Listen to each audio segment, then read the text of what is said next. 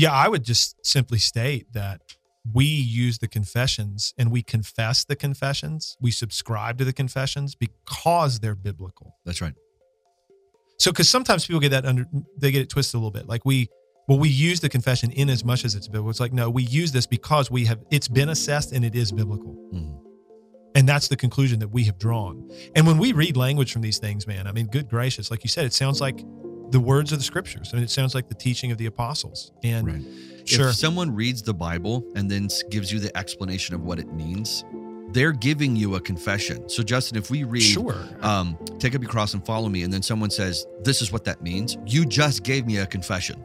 Well, you've given me interpretation, and that means you've given me a confession. Right. You're confessing what you believe to be true about the text. Correct. The question is your confession examinable, and does it stand the test of time?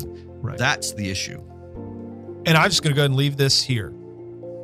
Colossians 1 is a great example of this, the whole letter to Colossae, but then a number of the other letters of the apostles, Paul and others. I think an honest survey of the New Testament epistles makes this plain that I'm about to say. It's obvious in the mind of Paul and others that the thing that will guard the saints from false teaching and aberrant practice in the church is one thing. And that is a clear vision of the person and work of Jesus Christ. And that is what the confessions guard.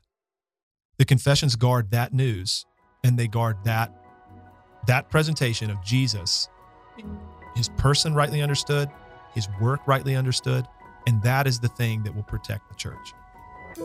Thank you for listening. Today's reminder is from a recent Theocast episode hosted by John Moffitt and Justin Perdue. Everyday Grace is a listener-supported podcast. If you would like to help support our ministry, please visit theocast.org/give.